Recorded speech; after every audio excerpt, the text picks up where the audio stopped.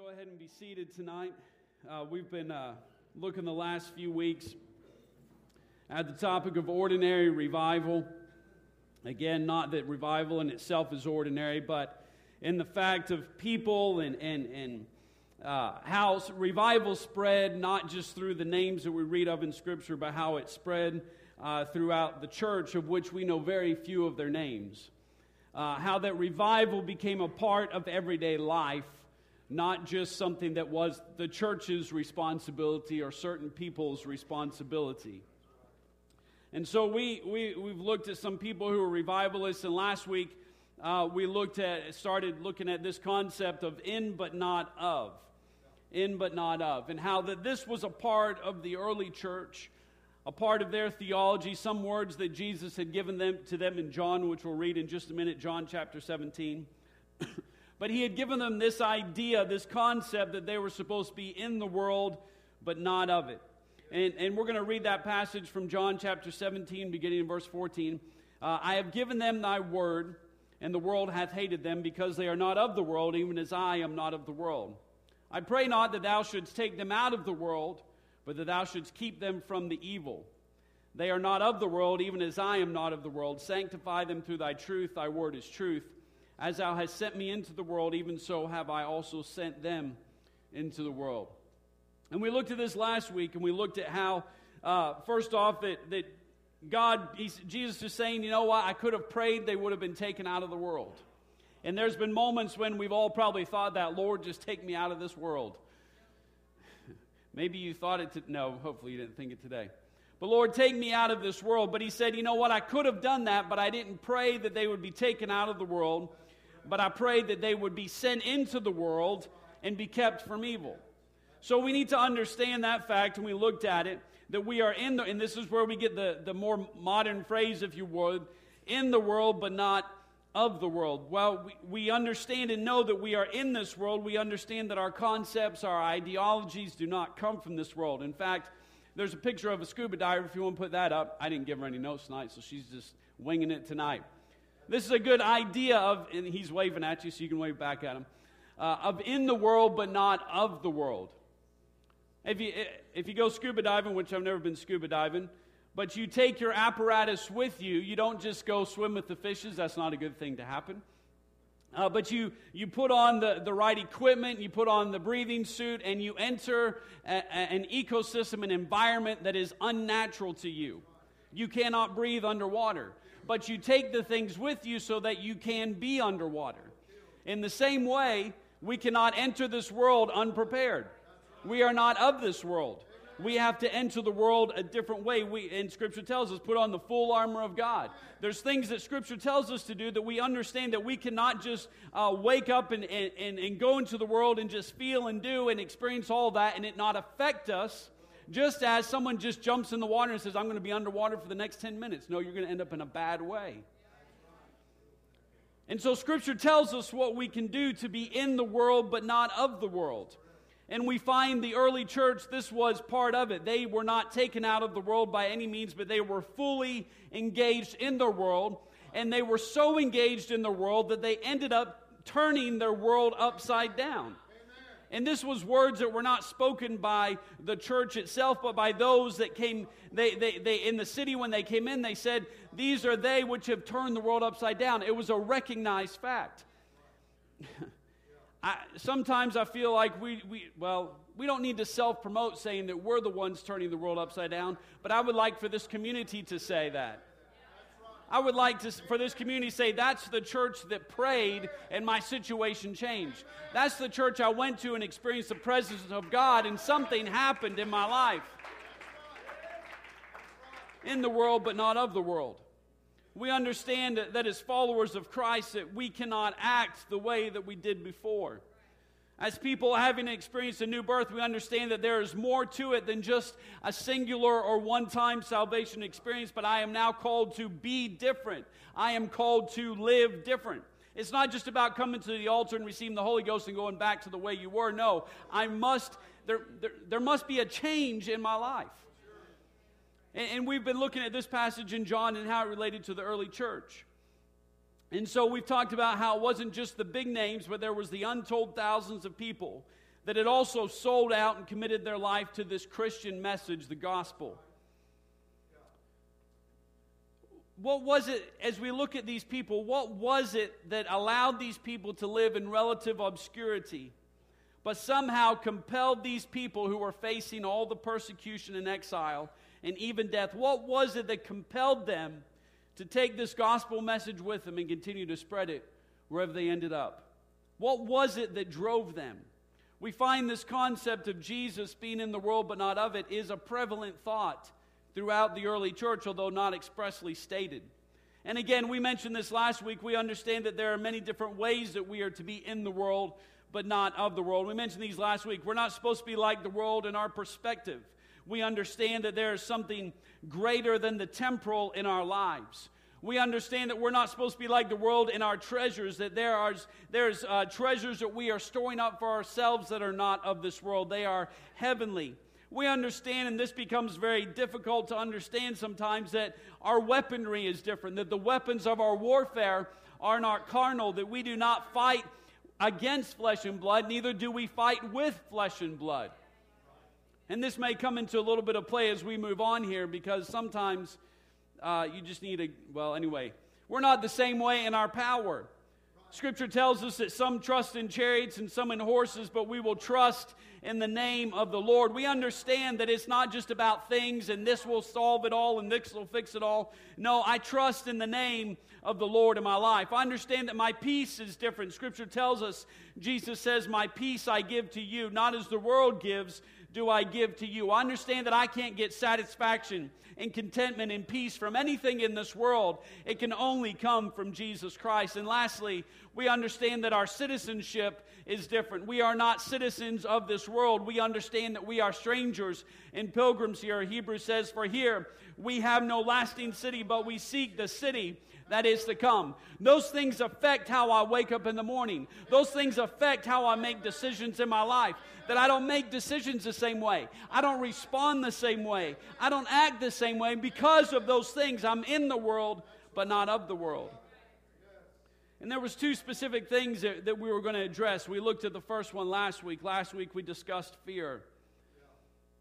They understood, the early church, that they were not like the world in their fears. And we talked about how the world deals and trades in fear. And I may reference it again, but not particularly to politics, but this last election cycle that we had, I think it revealed not even so much about the politicians themselves, but I think it revealed more about who we are as a people and nation. I mean, when you stop and think about it, it's crazy that we had two people running for office that were both under federal investigation. Whichever one you want. They were both under federal investigation. That's where we are as a nation. I think it says a lot about where we have ended up. And we talked about how it was an election of fear. How it was not an election of pro things. It was totally against one person or another. And people voted out of genuine fear of what would happen if the other person got in power. And we talked about how the enemy's, one of its greatest weapons is fear. And the enemy would like nothing more than to paralyze you with fear in your life. And we talked about all the fears that assail us, and some of them are genuine. We talked about how you don't let your kids just run around all day because there's fear of what may happen to them. There's things that are valid fears, but we allow fears to begin to control us. And fear is a controlling agent, and we talked about how it's not satisfied until it controls every part of you. You can't just have fear in one small part of your life. No, before long it will be controlling your life, controlling your actions, and ultimately who you are as a person. We read 1 John chapter 4:18, there is no fear in love, but perfect love casteth out fear, because fear hath torment. He that feareth is not made perfect in love. Fear has an end goal, a place that it's heading in your life. You see, you need to understand this about the enemy, that it's not random. While we don't like to give credence to the enemy, it's not random. It has a goal. It has a purpose. It has a place that it's heading. And we know that the ultimate goal that the enemy has come to steal, kill, and destroy. And fear has no less than these goals at its very root. That fear has come to steal from you, kill you, and destroy your life. And fear could have destroyed the first revival, but these disciples, the early church, they knew that fear was not of God and had no place to dwell in their lives. And so when they left the Sanhedrin, having been beaten and forbidden to preach the gospel, they did not go cower somewhere, yet they prayed for boldness in a prayer meeting. We understand that there was severe things that could have happened to them, and yet they continued to preach the gospel in the face of persecution and everything happening in their lives. Fear had no place. In 1 John, so that's fear, but this verse in 1 John takes us to the second aspect of what I want to look at, of in but not of, that I would like to approach. While there are a host of ways, and we've mentioned some that we are to be different, there are two that I feel that we need to look at based on our society and culture and where it is right now. And also looking at them in the context of revival. Fear hindering revival in this next subject as well. John tells us in this verse, 1 John chapter 4, verse 18, that there is an antidote to fear, and it is perfect love. And this is the other aspect of in but not of that I would like us to look at, is our love. We live in a world in which love has become completely convoluted and distorted. It's touted as a virtue, yet never has it been so misinterpreted in our society. We are bombarded with words that are linked to love, or how their definition has been changed to be linked with love, such as tolerance, acceptance, affirmation, open-mindedness, respect. And yet we live in a world while love has never been so talked about, in which there seems so little love at all. In fact, it seems like we're living in a world, and this is where I'd like to go, is really a divided love. Because, see, we've taken these, not we, but society has taken these words, they've transformed them, they've changed them to give them their own meaning, and now all of a sudden love itself has almost taken on a new meaning. And the danger becomes, as we are in the world but not of it, that somehow some of the thinking, some of the mentality of the world begins to rub off on us if we're not careful. Now, when Jesus came to this earth, we know that He came to seek and to save the lost. And the lost covered a whole swath of people. It covered all of humanity. It covered every race, every creed, every nationality. It covered everything. Jesus came to save any single person that was lost. It didn't matter if they were rich, if they were poor, if they were young, if they were old, if they were Jewish, Greek. It did not matter what. Jesus came to seek and to save the lost. We find from the way that Jesus operated that He believed that way. We find Him sitting at a well with a Samaritan woman. This was not something that was widely accepted at that time. And it wasn't just any Samaritan woman, but it was a woman of ill repute that had been married numerous times. And the person that she was living with wasn't her husband. So there was a variety of reasons that Jesus, a person who was classified as a rabbi by some people, should not be associated with this woman. We find Jesus associating Himself with the down and out. We find the woman cast at adultery at His feet, and yet He shows compassion. We find Him casting spirits out of Mary Magdalene, a woman of ill repute and possessed as well. We find Him sitting with sinners and tax collectors. Tax collectors were the scum of the earth in those days. In fact, He calls one of them to be His disciples. We find Him associating with a variety of people. We find Him receiving a Roman centurion to Him that wants his daughter healed. And the centurion says, you don't even have to come, just say the word and she will be healed. And he says, never have I found such great faith. And I don't think we comprehend the slap in the face that those words were. Because this was a Roman centurion. This was a person who had invaded the land of Israel. This was a person who had put others in slavery. This is a person who had beaten or been a part of beating of Israelites and casting them in prison.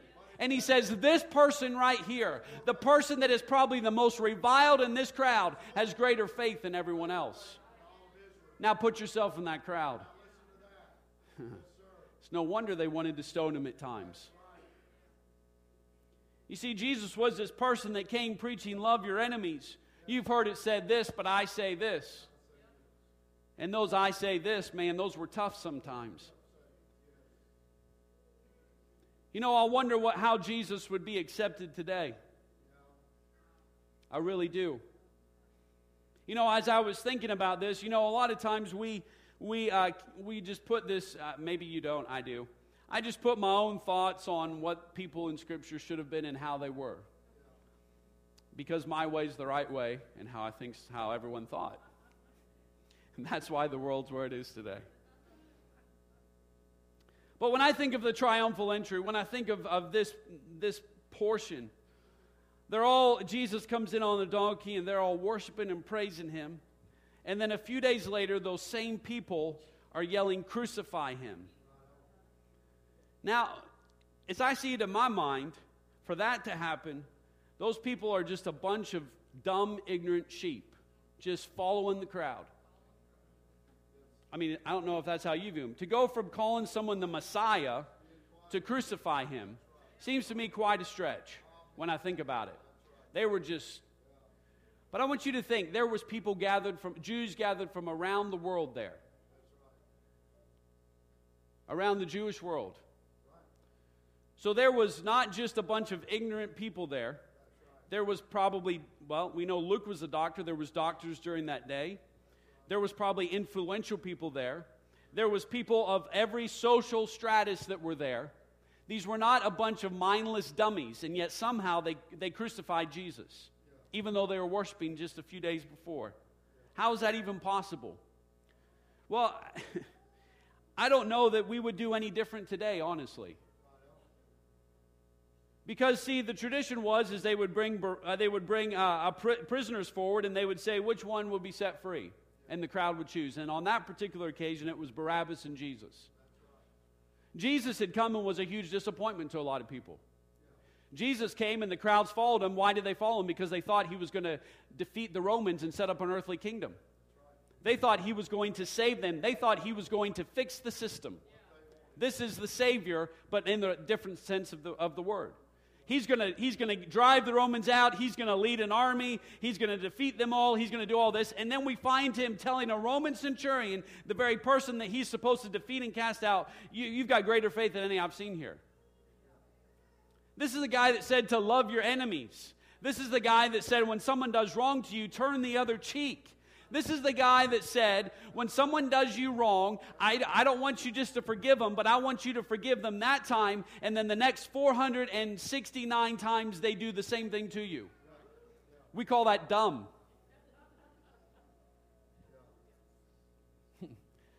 Fool me once, shame on me. Fool me twice, or shame on you. Fool me twice, shame on me. Fool me 470 times. Yeah. So this is the guy that's put before them. I don't know which one was the mob mentality, when they worshiped him or when they said crucify him. Because on the other side is Barabbas. Now, take away the fact that he's against Jesus. We might actually like him. You know why? He's a guy that gets things done. He does.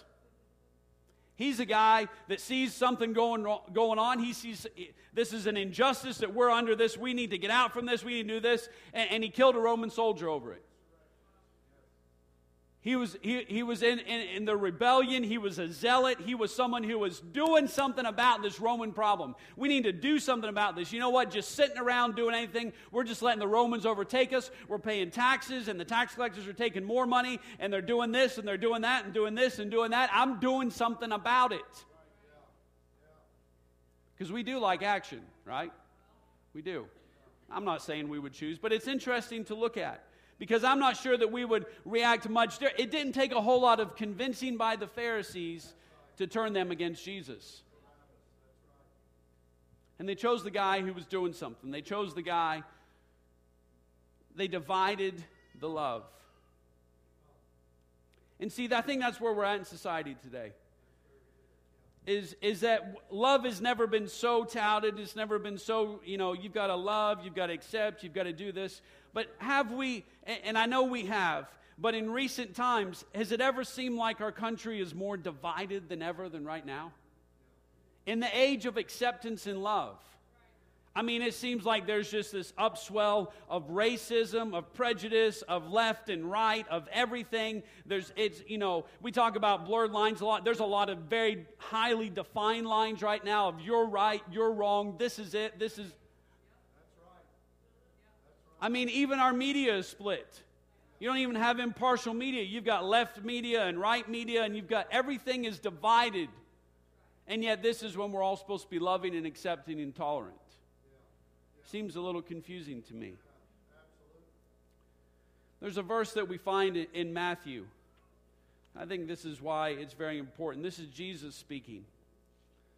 Oh, sorry, not Matthew, Mark. I apologize. Mark chapter 3, verses 24 and 25. This is Jesus speaking. He says, if a kingdom be divided against itself, that kingdom cannot stand.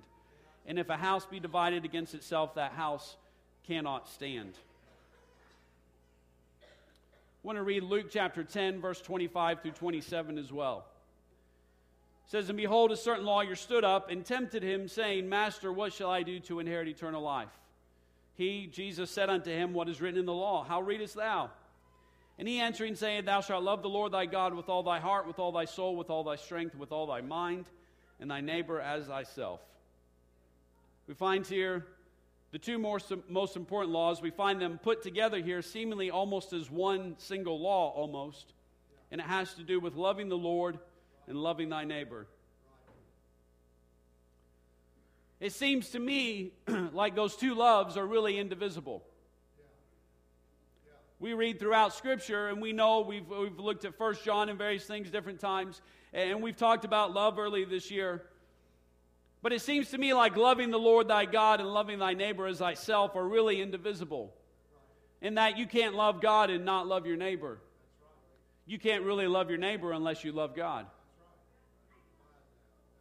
And see, our world, the enemy knows that a kingdom divided against itself cannot stand. And it seems to me like in this day and age, it seems like the enemy is trying to divide our love. And this goes back to early church, and I want to remind you, this is not just talking about love. This is talking about revival. Revival. Because I want to see revival happening. I want to see revival continuing. And the enemy doesn't, just in case you didn't want to know that. And the enemy will try and do anything he can to defeat us. He'll put fear in there. He'll do anything. And in fact, it's those fears that begin to play upon our love. Because the world deals in fear. And as I begin to fear more, as I begin to fear groups of people more, as I begin to fear ideologies more, you know what I have less of? Love. And you know what happens when Jesus looked out onto the fields and saw them white, ready to be harvested? You know what a lack of love does? It makes me selective in what I see in the harvest. Jesus came to seek and to save everyone. You know why the early church was so powerful? Is that they lived in a society that was as tolerant as ours is. You see, that was one of the strengths of the Roman Empire. The Roman Empire, and in fact, historians say it's one of the greatest things they did. Usually when a nation came in and they conquered, they took away everything. They said, here's our culture, here's our society, here's our religion. You do everything that we do. But the Romans understood that created resentment. And so they would come in and say, you worshiped tortilla chips and refried beans. They would come in and say, you know what, here's what we're going to do. We believe in Mars and we believe in all these, and we're adding tortilla chips and refried beans to the pantheon of gods. We're just going to take your gods and make them ours. And if you're going to have gods, you might as well be tortilla chips and refried beans. So they would add it. They wouldn't subtract anything away. They were tolerant about what was happening. They would say, we accept this in. And so as nations would be conquered, they didn't lose their gods. They just gained a bunch more gods. And you could worship whoever you wanted. That's why we see that Judaism was still going, because Judaism was not squashed. It was just added to, and that was just one of the other gods in the Roman belief system. So it was a system of tolerance. And here comes Jesus saying, you know what? There's some intolerance in my message, and that you have to come out from among them and be separate. And so his message came against culture at that moment. It came against what was happening. And yet we know that in those times, although there was tolerance, religion, all these things, there was much intolerance in the world as well. There was a lack of love. There was a lack of everything taking place. And what the early church did is they said, here's the way that is right, here's the way that is true, and yet they did not allow their love to become divided. They knew who God was. They worshiped him with all their heart, mind, soul, and strength, and yet they still managed to love their neighbor as themselves. You see, the crazy thing about the early church is that Christianity crossed every culture. Christianity crossed every socio-political and economic stratus there was. There was rich in the church. There was poor in the church. There were slaves in the church. There was masters in the church. There was every ethnicity in the church. And really, in the face of society saying you are the most intolerant thing there is, they encompassed more tolerance than anyone else. The very fact that they encompassed all these things demonstrated the love of Jesus Christ. You see, it's very important for us to understand that Jesus, I know I've said it, Jesus came to seek and to save everyone, and the gospel works for everybody. It works for every nationality. It works for every political group. It works for every economic group. It works for everybody. And Scripture commands me to go into all of the world and preach the gospel to every creature. That means people that think like me, that act like me, that respond like me, and it means people that don't look like me, that don't act like me, that don't respond like me. We find a very clear distinction and separation of Scripture, and that is of sin and the church, of the world and the church, of light and darkness, but that is the only separation there is. And my fear is that while the world is preaching tolerance, it's pulling up dividers and walls between people. We've had demonstrations, and this is how the world operates and how it thinks that it can rationalize this, that it can have marches about tolerance that turn violent. We want peace, and we want equality, we want all this, and so I'm going to flip the car over and set it on fire. And yet that's deemed acceptable. And here's the deal. So while they're doing that, while they are creating the same tolerance, they're actually building divisions. And here's the reason that divisions are being built, because the enemy knows the way to destroy something is to divide it. And let me just say this. I'm not saying in this church, I'm just saying what is happening in the world doesn't need to influence the church. It's concerning that that's what's happening in the world, because very often society begins to have an effect on the church. And the last thing the church needs is for walls to be built inside of it.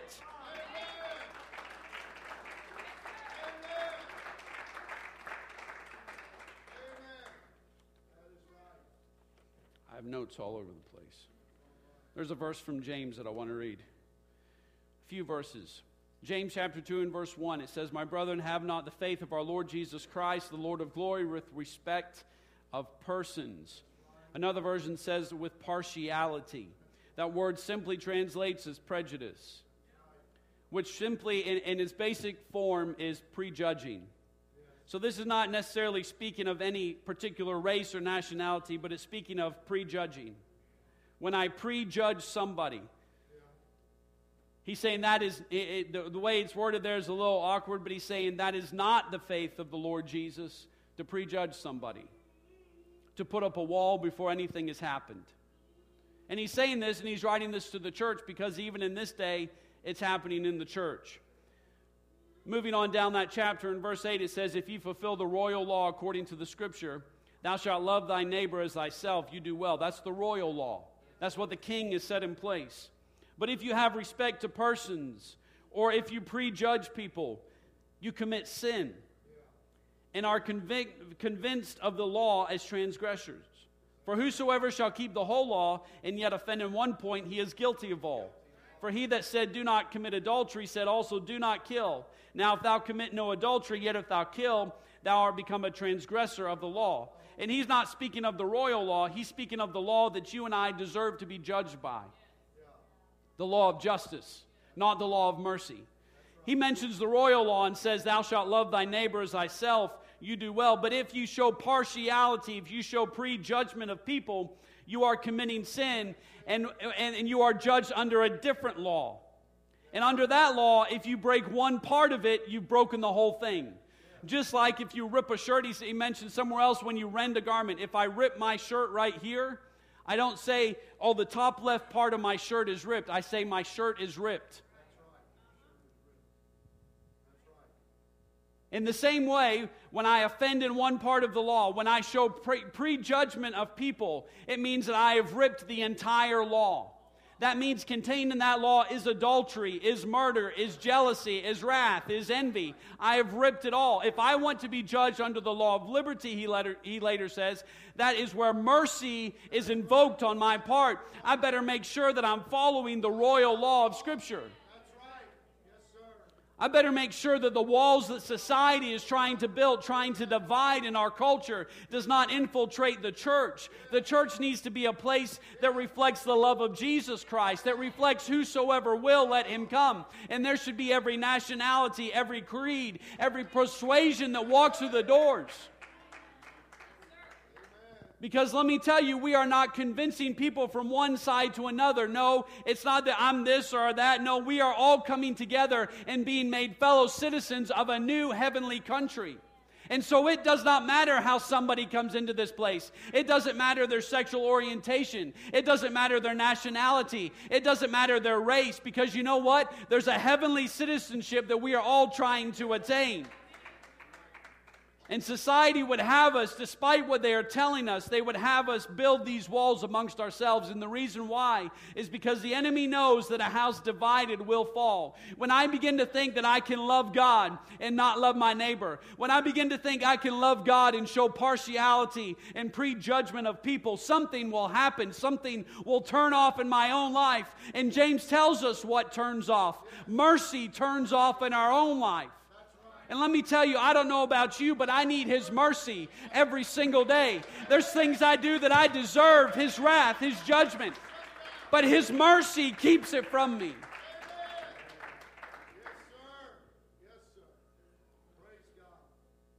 In Luke chapter 10, we read those verses where a lawyer stands up and says, what do I have to do to inherit eternal life?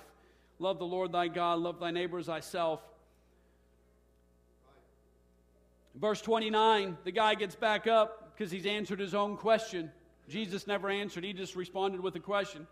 It says, but he, that is the lawyer, willing to justify himself. There's a good series right there. The only reason he stood up was because he's trying to justify himself. Let me tell you what, I'm not trying to justify anything in myself. I need to be justifying the Word of God and what He said. And if there's any other motivation, I need to be worried. But he tried to justify himself and said, Jesus, who's my neighbor? Then we have the familiar parable of the Good Samaritan. I'm not going to read the whole parable to you. Man's beaten by robbers, laying there. A Levite walks by. He's beaten, half dead, walks by on the other side. The priest comes, walks by on the other side. Then a Samaritan comes. Came to where he was, and when he saw him, he had compassion on him. You know what? Here's the deal. In my humanity, because we can all be judgmental. Don't judge me for that. Despite the fact that the only verse people know throughout all of the world from the Bible is judge not, unless you be judged. We all have prejudgments in our life. Human nature within the first few seconds forms an opinion of somebody the first time you meet them. That's just how we're wired. And here's the deal. Let's just take the man on the road to Jericho. Let's take him out of the road to Jericho and just say we come across a person in a circumstance. I immediately begin to make judgments about that person and their circumstance. Why was that guy traveling by himself? What an idiot. Everyone knows there's bandits on this road. Why in the world would you travel this road by yourself? He's half dead. Well, that means he's half alive. Couldn't you have crawled somewhere? You're half alive. Begin to look at the person, look at the situation, and come up with all the reasons about why they should not be in that position. That's what I do. Because that's my human nature. And you know what? Sometimes it's true. Sometimes it's true. And so we feel justified in ourselves because it's true. If that person would just get a job, if that person would just do this, if they would just do that. And you know what my judgments do before long? They start dividing my love. Because what is it that I need in my life more than anything? Is His mercy. The story tells us the Samaritan found the man in his circumstance. And before he put up any walls, made any decisions, figured out how he was there, whether it was a social issue that put him there, whether he was some wacko that thought some all kinds of crazy stuff, whether he was, in this story specifically says, and it still applies today, of another nationality or someone who was hated, a separate race. Before he made any of those judgments, we read that he was first of all moved with compassion for him.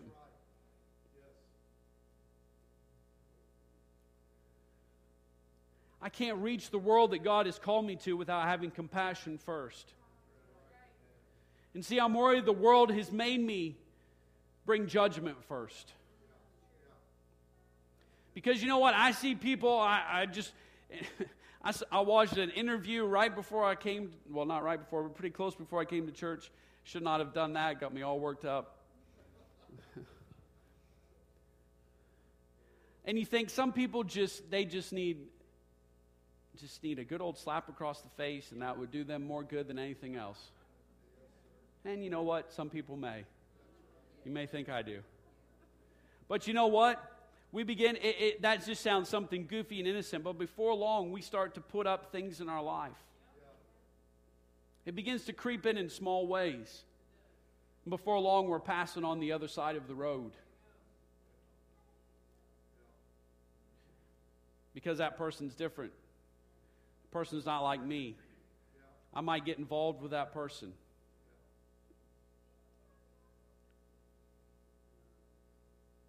And before long, we've created walls in our life. We've divided our love. Because you know what the priest did that day? You know what he did after he passed that guy? I'll tell you what he did. He went to church. He lifted his hands. He worshiped God. You know what the Levite did? They were musicians and singers. You know what he did? He got up there, did whatever his job was. Maybe he was praise singing that day. Don't worry, I'm not going to sing. I'm just going to act like it. Took the microphone. They all looked at him because they're like, "Man, this is 13 A.D. What's a microphone?" And he sang. But here's the deal: that day that he sang, that day, whatever happened in church, his love was divided that day. Suddenly a wall had been built. He'd passed by someone who may have deserved exactly where they were. And yet there was some guy that just walked past and felt compassion for him. You see, the early church, they had every opportunity, and I'm finishing up, I realize the time. The early church had every opportunity to have divided love. As people were coming into their homes, ripping their families apart, killing them, destroying them, imprisoning them. They had every opportunity to say, you know what, that person does not deserve. We find the story of Peter and the centurion. We're not even going to go into all that because I want you to understand too that the early church struggled with this. They struggled with it. Peter had a vision from God, and God spoke to him 3 times. He told God no 3 times. Said, I'm not going to touch that's unclean because I've been raised this way. This is how I've been trained to think. I'm not going to touch whatever it is you're lowering down to me. I am not touching that. And he did it based on religious reasons. Can't get more spiritual than that. And then there's a knock on the door. There's a knock on the door. And let me remind you, he went to Cornelius that was of the Italian band. And there's a reason Italian band was mentioned is because these were not soldiers that had just been taken from the surrounding areas. They were from Rome. They were as Roman as could be. They were more like bodyguards to protect. So there'd probably been they were some rough guys. They were bodyguards. You didn't mess with these guys. They were protecting what the Jews hated. And he's called to his house. They had to struggle with it. They had an issue with it. And yet God filled them with the Holy Ghost. Amen. We find Paul, who's put in prison, the end of his life. He should have hated those men guarding him. He had every reason to hate. Let me just put it to you this way. Because hate's a pretty strong word. And I would say most of us in here really, I would hope, don't struggle with hate. He could have just not cared. He could have just not cared. They're my jailers. I don't care. And yet we know historically that they had to change his guards every 2 hours because he was converting them. The people imprisoning him. Scripture tells us there's neither Jew nor Greek, there's neither bond nor free, there's neither male nor female.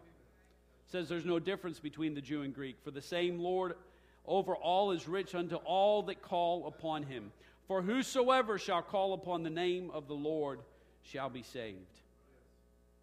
You see, the challenge to me is because here I am, a church without walls. Here I am saying the gospel can do anything in anybody's life and change anybody's life. Here I am saying the church is willing to accept anyone who walks through the doors. And yet it still remains nameless and faceless in my own life because it's the church. But who's welcome in my life since I'm the church? You see, society would like to create the wall of them and us. And here's just a real quick judge. It likes to create them and us. Scripture says all have sinned. We're all sinners saved by grace. But society says them and us, whatever it is. So let me ask you this question as we close. Who's the them in your life? Who's the them? Who's those people in your life? See, because if the early church would have ever said those people, revival wouldn't have happened the way it did. It would have stopped right there. Peter never had to answer that door. He could have said, "No, Lord." The challenge is not to have divided love. Perfect love casts out all fear.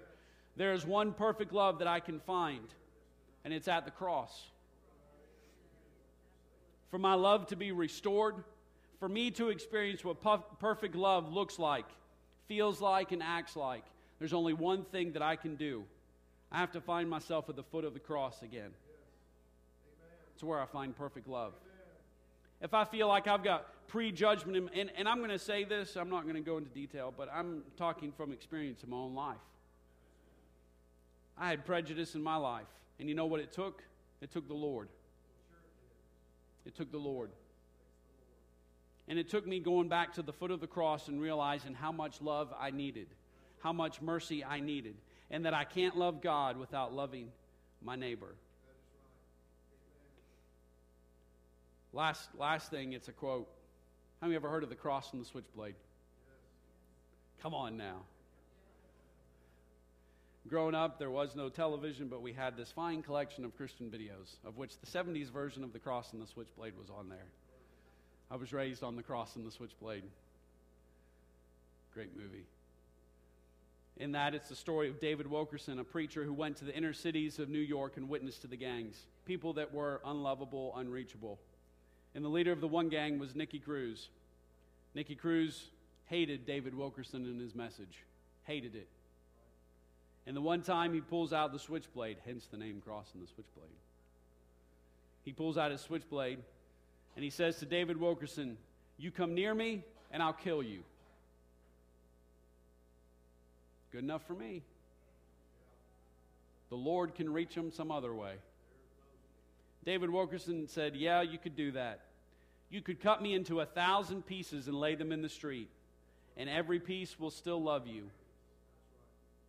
Every piece will still love you." I wonder, those that are unreachable, those that are them and those in our life, I wonder how much love would scream from us if we were unjustly treated by people we already have an issue with already. You see, if I want to have revival continue, I've got to be willing to let the Lord send me into every field. There can be no field off limit. If this is a church without walls, it needs to truly be that.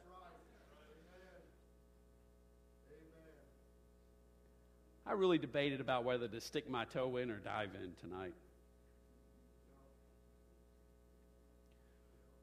When I think of a sanctuary that's built, I think of the Lord blessing, I think of 600 people sitting in an auditorium. What does that look like? Does it look like a bunch of people like me?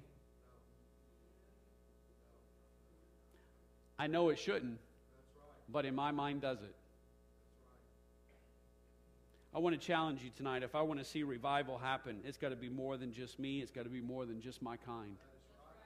I've got to begin to look and reach, because the Lord has sent me into all the world, no matter where it is, no matter what it looks like, and I need to rid myself of certain feelings. I need to rid myself of certain feelings, because if I don't, I'm going to be judged by the whole law. I want us to stand this evening.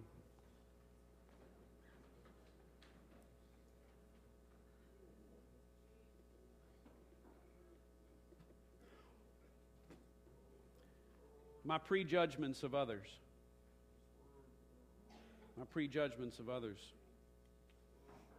When I can take an entire swath of society and say, they're all like this.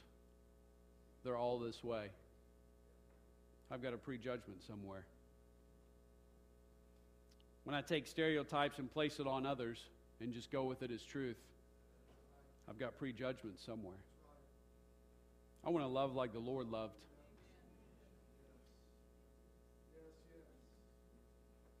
I think it'd be all right if people complained about the people I associated with, because that's what they did with Jesus.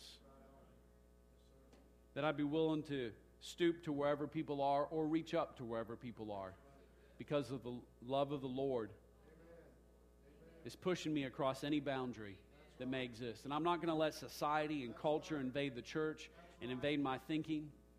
Because let me just say this, because we tend to be extremists, so in my defense of this, going against all this acceptance and tolerance, you know what I could become? Just as intolerant as anyone else. Just as intolerant. And I allow hate to grow in my heart. I allow bitterness and judgment to grow in my heart. And then come in and try and lift my hands and wonder why I can't feel what I used to feel. I believe God is calling us. Let me just say, I got to finish. I got 2 prayer claws. Pray for me. In this community, in Marion County, it's one of the least. It's in the bottom 5 of ethnically diverse counties in the entire state. In fact, it could be lower than that, but I know it's at least the bottom 5. It's a 2% of this county is of any ethnic minority. That's very few people of 39,000 plus. 2%. What would be a better witness to our community than in a community that has no race present? If suddenly there was a place where all races, every economic stratus, social, there was people who'd had marriages for 50 years sitting next to single moms. What better witness could this county, could this community have than the love of God being shed abroad in our hearts? I want us to pray right now. Lord Jesus, we come